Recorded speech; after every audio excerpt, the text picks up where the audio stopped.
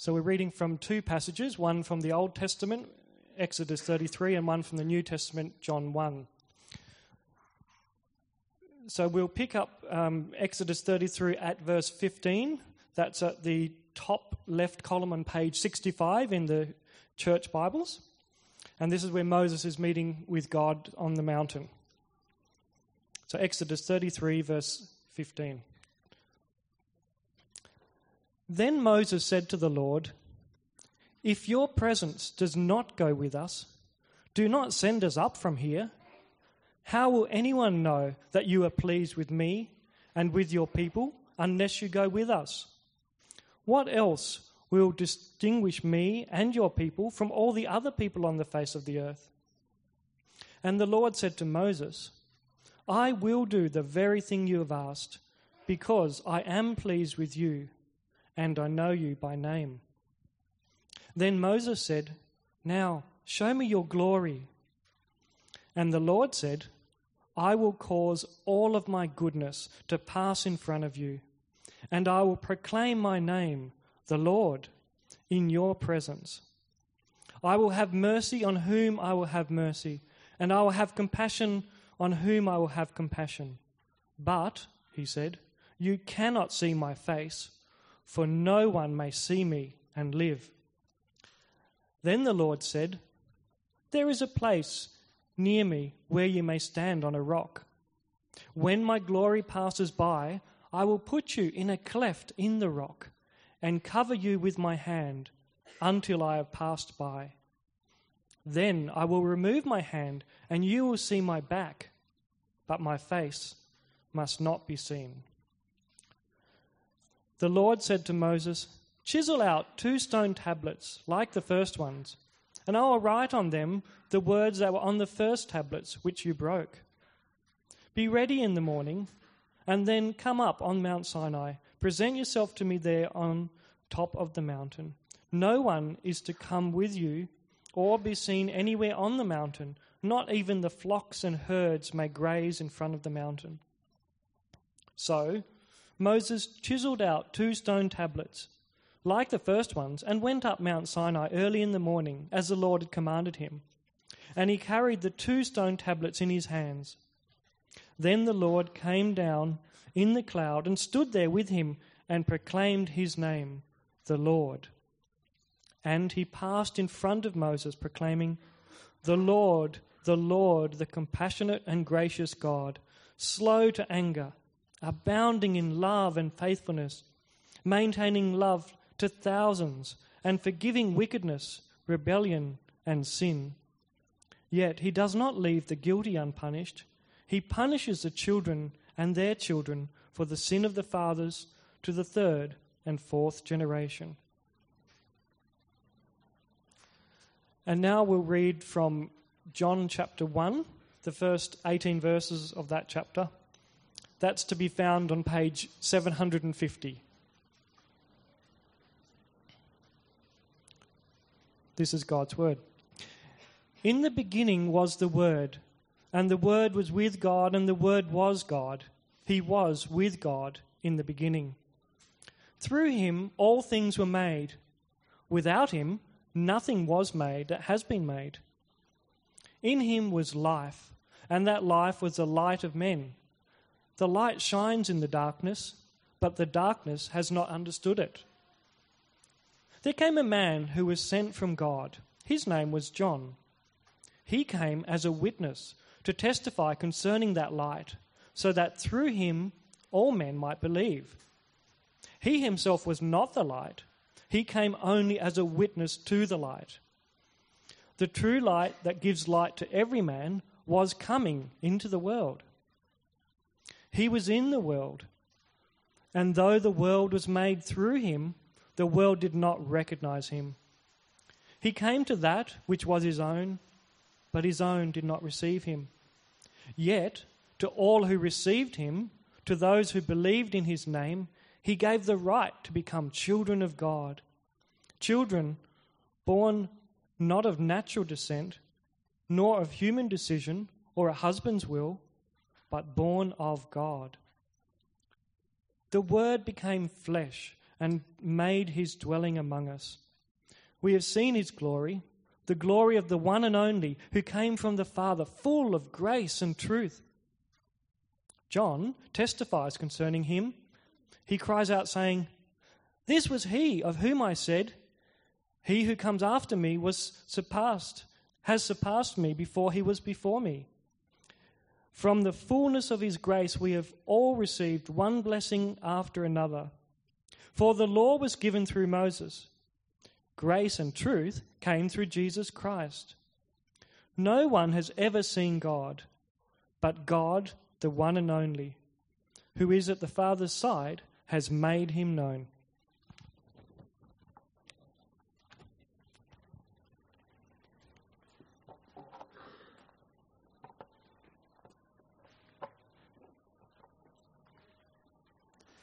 In my family, we have an unwritten rule that you can't start decorating or singing Christmas carols or eating Christmas food until December 1.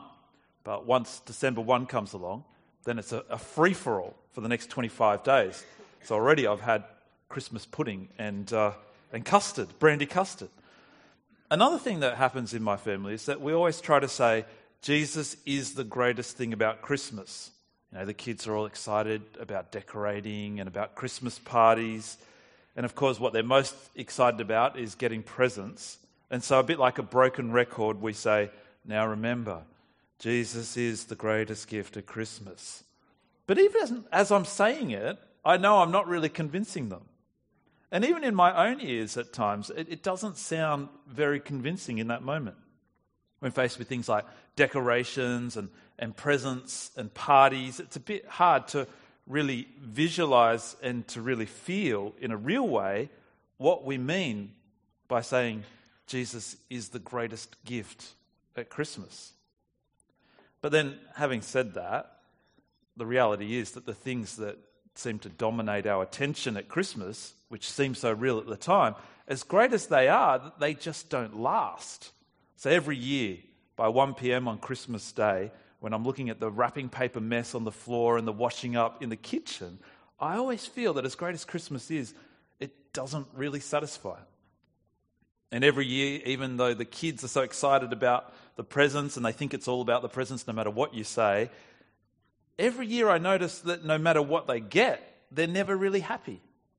They're never really satisfied. They're always looking for that one hidden present underneath the tree or amongst the wrapping paper.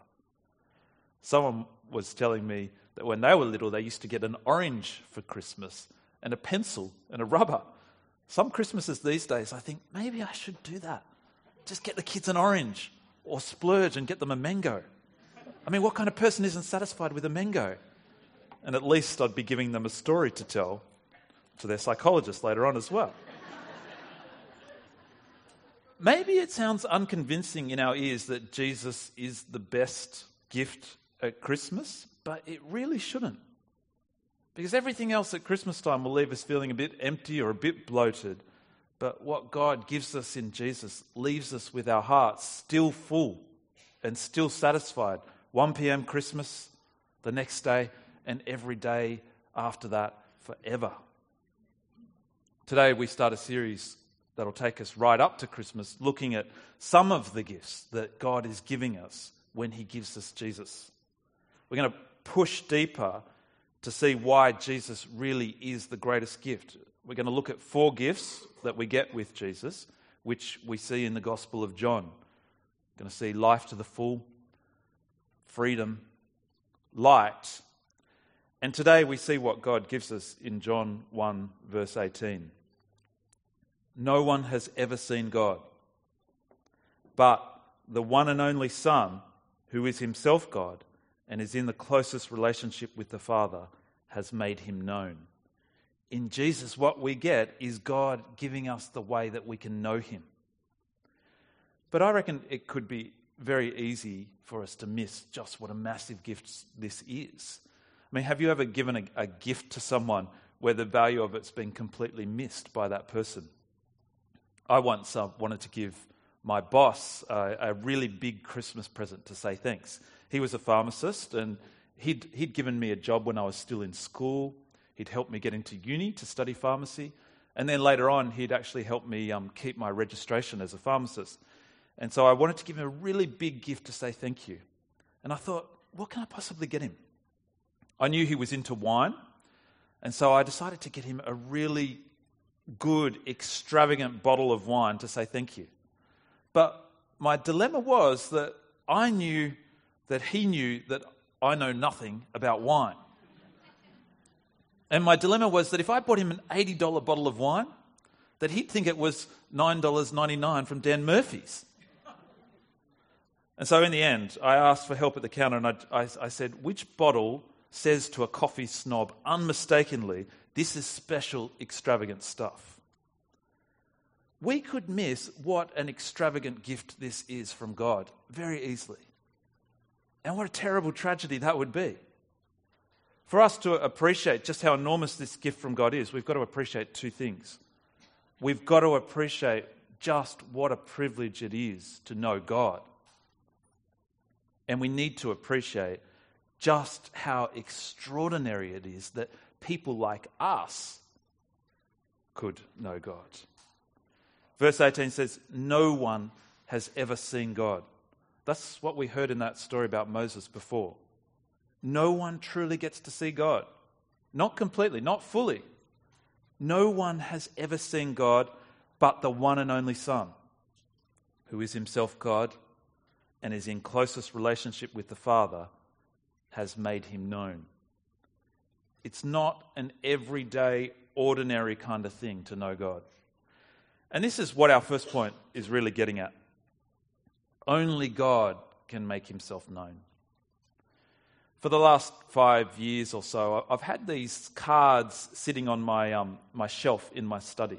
And every so often I pull them out and I flick through them until they irritate me and I put them back again. They're called love map cards. And I accidentally stole them from my previous church at a marriage enrichment day, which is why I can never go back there again and show my face.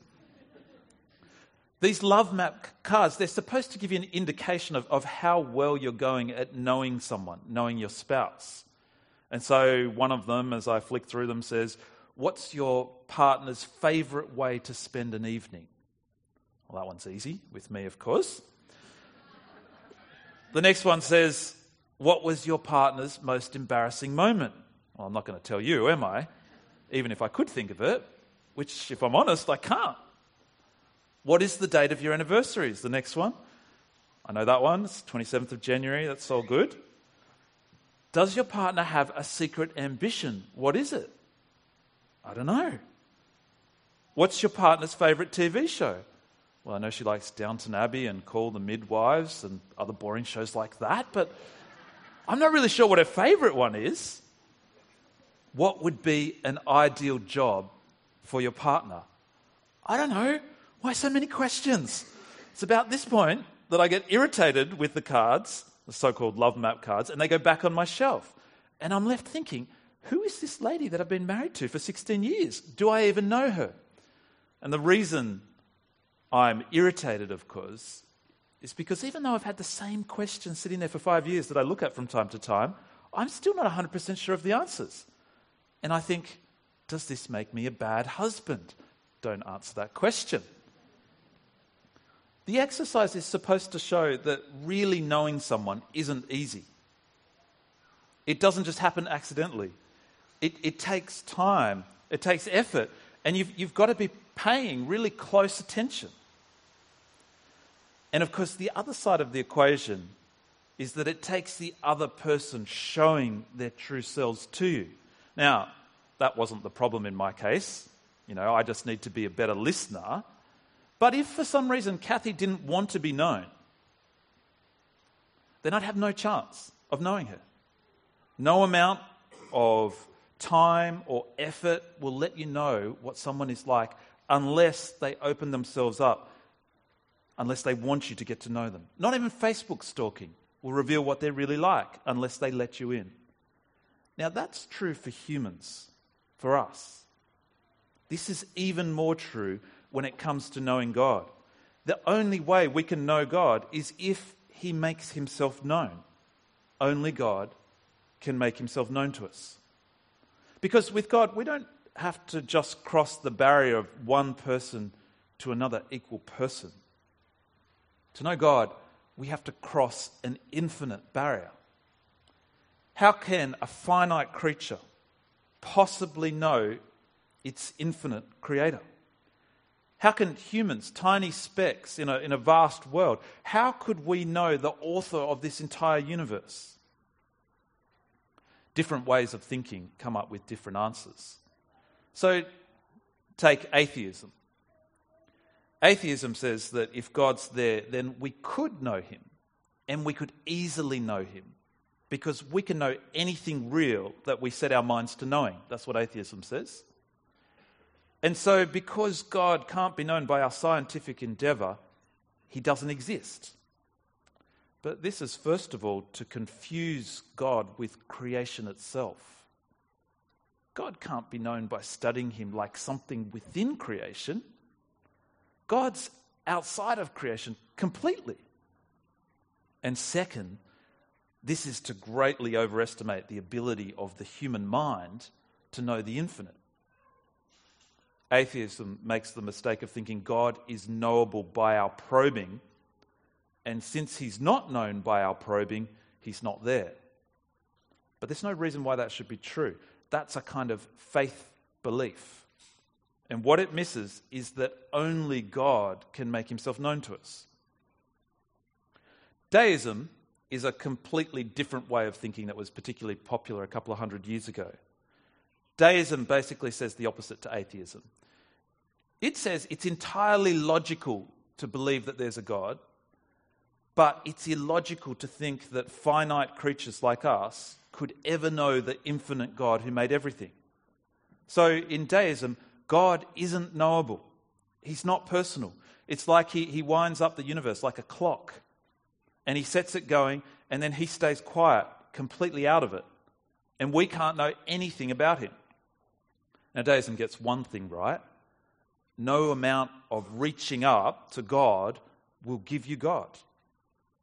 It's right that we can't go from the finite to the infinite. No matter how intelligent we are, no matter how well we probe scientifically, no matter how spiritual we are even, we can't reach up and feel our way to God. But deism is wrong too, because it misses that while humans can't make God known, God can make himself known. Could the infinite God choose to make himself known to finite people? Of course he could. He's infinite. There's nothing he can't do. The infinite God could cross the barrier, but only he can do it. Only God can make himself known to us. And this brings us to our second point. God's greatest gift to us is making himself known to us. Now, really, this should be obvious to us. Even for human relationships, there's no greater gift that you can give to someone than yourself. When I got engaged to Kathy, I went to all this effort, packing this kind of picnic lunch and then lugging this oversized picnic basket out to a view over the coast on the edge of a cliff. Why are you laughing about the cliff? That wasn't deliberate. It was convenient. I was quite young when I got engaged, and so like most uni students, I was pretty poor. And so the engagement ring that I bought, I think cost about $200. I think it's a real diamond, but I don't really want to know. Don't go anywhere near it, Simon. But I was confident that Kathy didn't mind that it only cost $200, partly because she helped me choose it, but mostly because it was just a symbol. The real gift was what we were giving each other. It was ourselves, our promise of commitment no matter what. The greatest gift that we can give someone is ourselves. Now, that's true for us, even though our value just can't come anywhere near God's value. And so, of course, it's true for God. What greater gift could God give beyond himself? There's no greater good. There's no greater joy that we could find anywhere. There's nothing more wonderful in all the universe than God himself. It'd just be foolish to think otherwise. the one who made every single gift in this life, he can't give a gift higher than himself. Now, of course, this should be obvious to us, but it's not. Humans have got a tendency to love the gifts more than the giver. God wants us to love his gifts, but he wants us to understand what they mean. He wants us to recognize him, the giver. But the thing is, we're not just finite, we're not just limited, we're also fallen, which means that even when we're presented with the truth about God, we have a natural aversion to it. Look at verse 9. The true light that gives light to everyone was coming into the world. He was in the world, and though the world was made through him, the world did not recognize him. He came to that which was his own, but his own did not receive him. We have a fallen tendency to reject God even when he makes himself known to us. Even when we see evidence of the true God, evidence in the world, evidence in our lives, evidence in Scripture, we've got a bias against knowing God.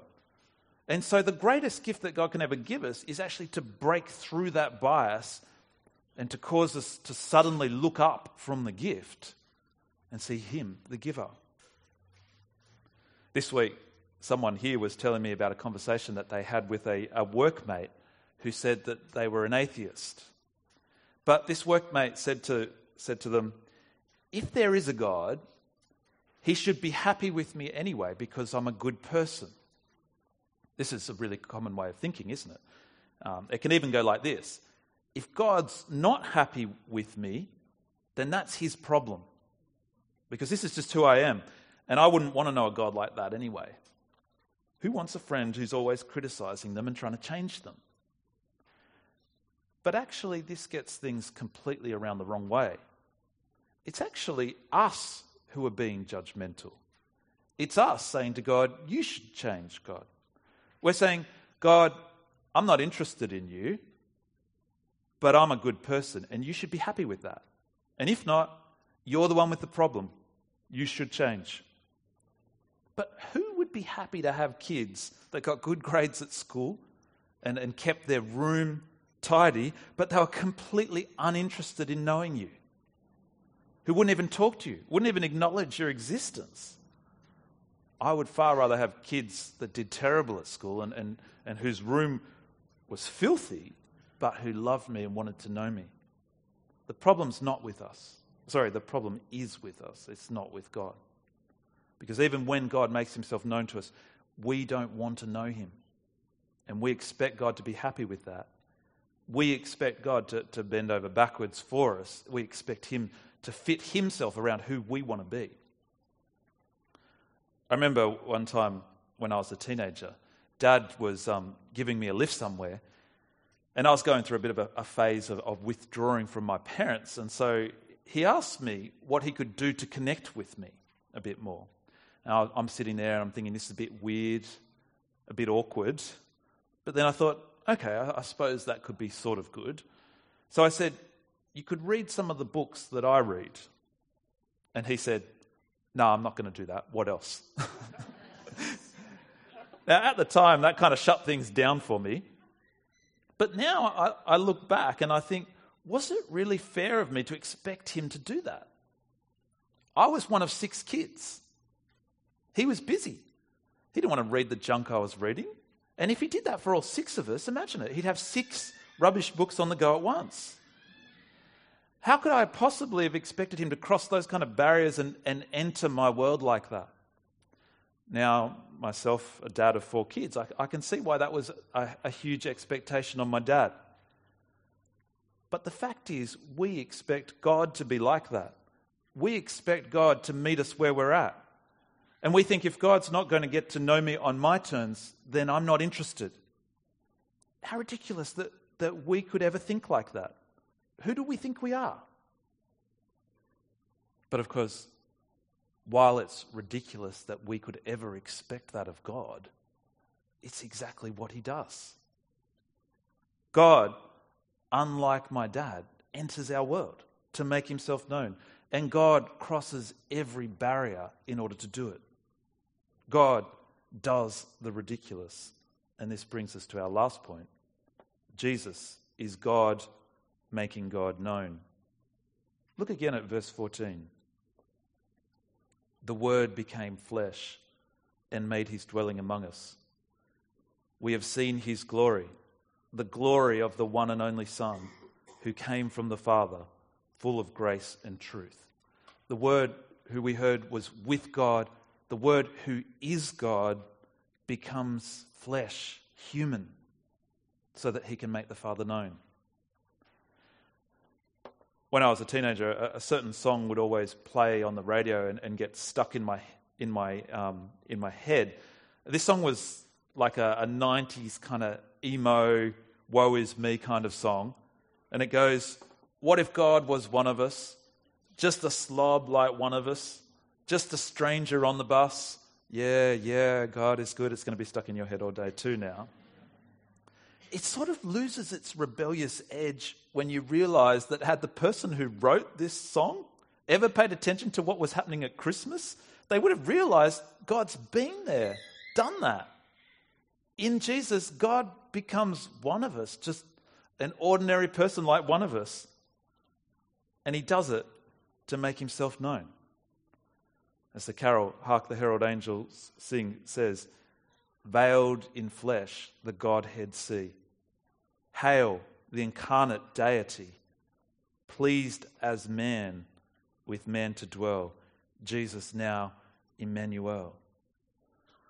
God is spectacular in every way. But if you were there at the Big Bang, if somehow God could show you his enormous power bringing this universe into existence, still you would not know God fully.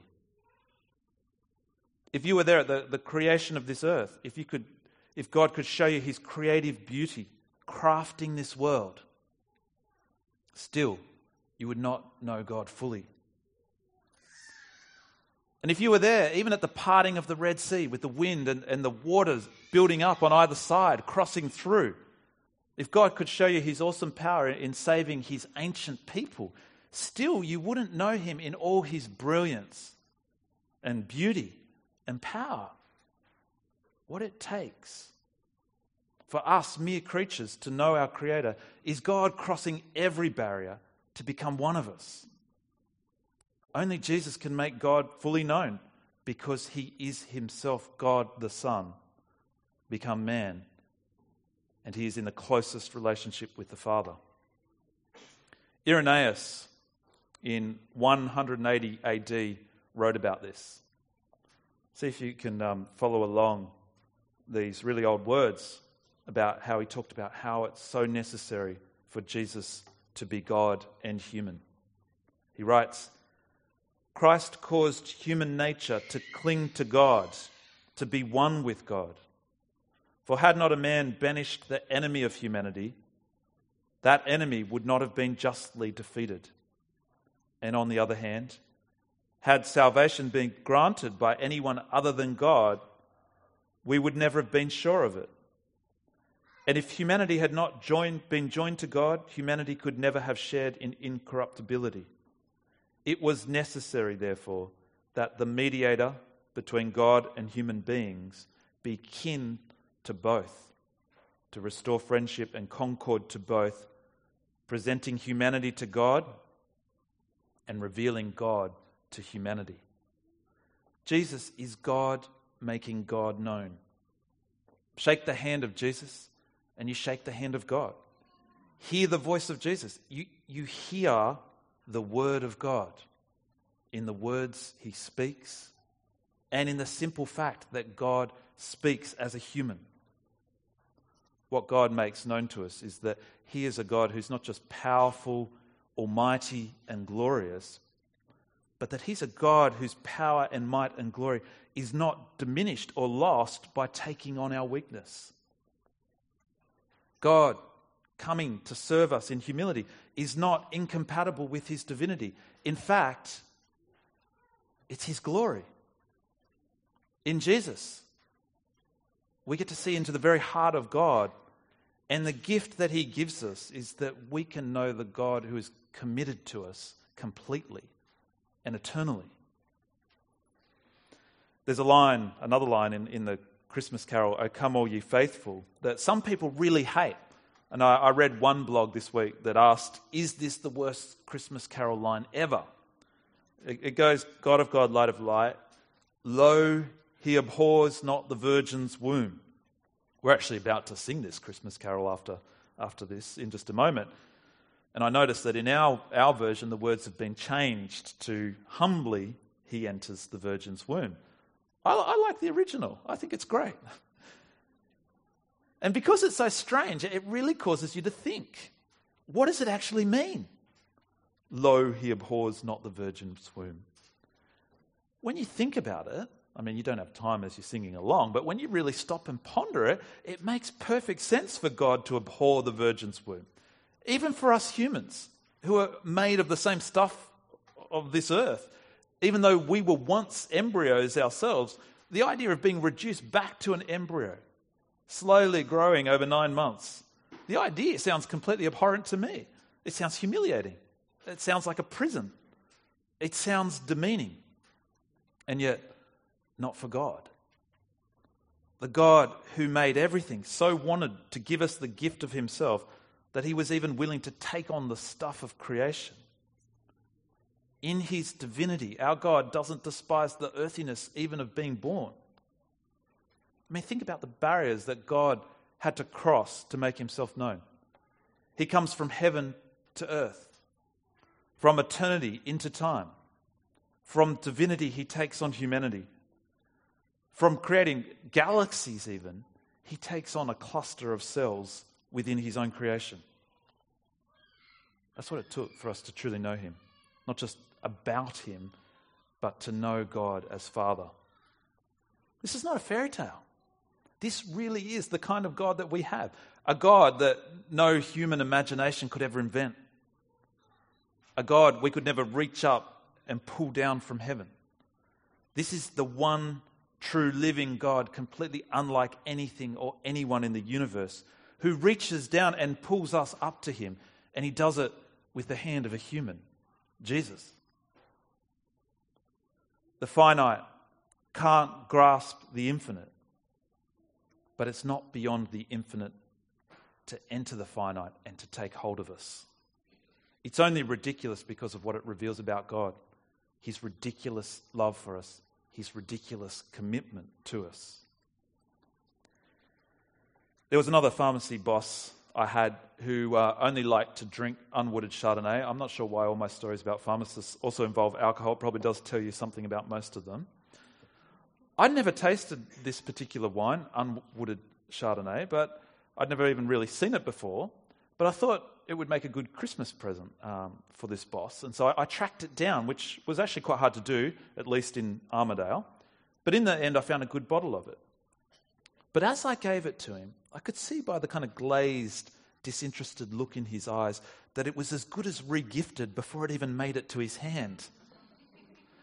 He'd missed what I was trying to communicate with the gift. He missed that I'd been listening to him. He missed the effort I'd gone to. It just did not speak at all what I wanted it to speak. Now, I know I've done that before when people have given me gifts too. But this is one gift that we're talking about today that we don't want to miss the value of. God is giving us the greatest gift possible, himself. In Jesus, God is making it possible for us to know him as Father. Verse 12 says, to all who did receive Jesus, to those who believed in his name, he gave the right to become children of God. Have you received this gift? If you haven't, come talk to me. You might feel a bit awkward, but it's worth talking about it. And if you have received this gift, are you realizing this Christmas just how amazing, just the treasure that it is to know God? Jesus really is the greatest gift at Christmas because he makes the Father known. Let's pray.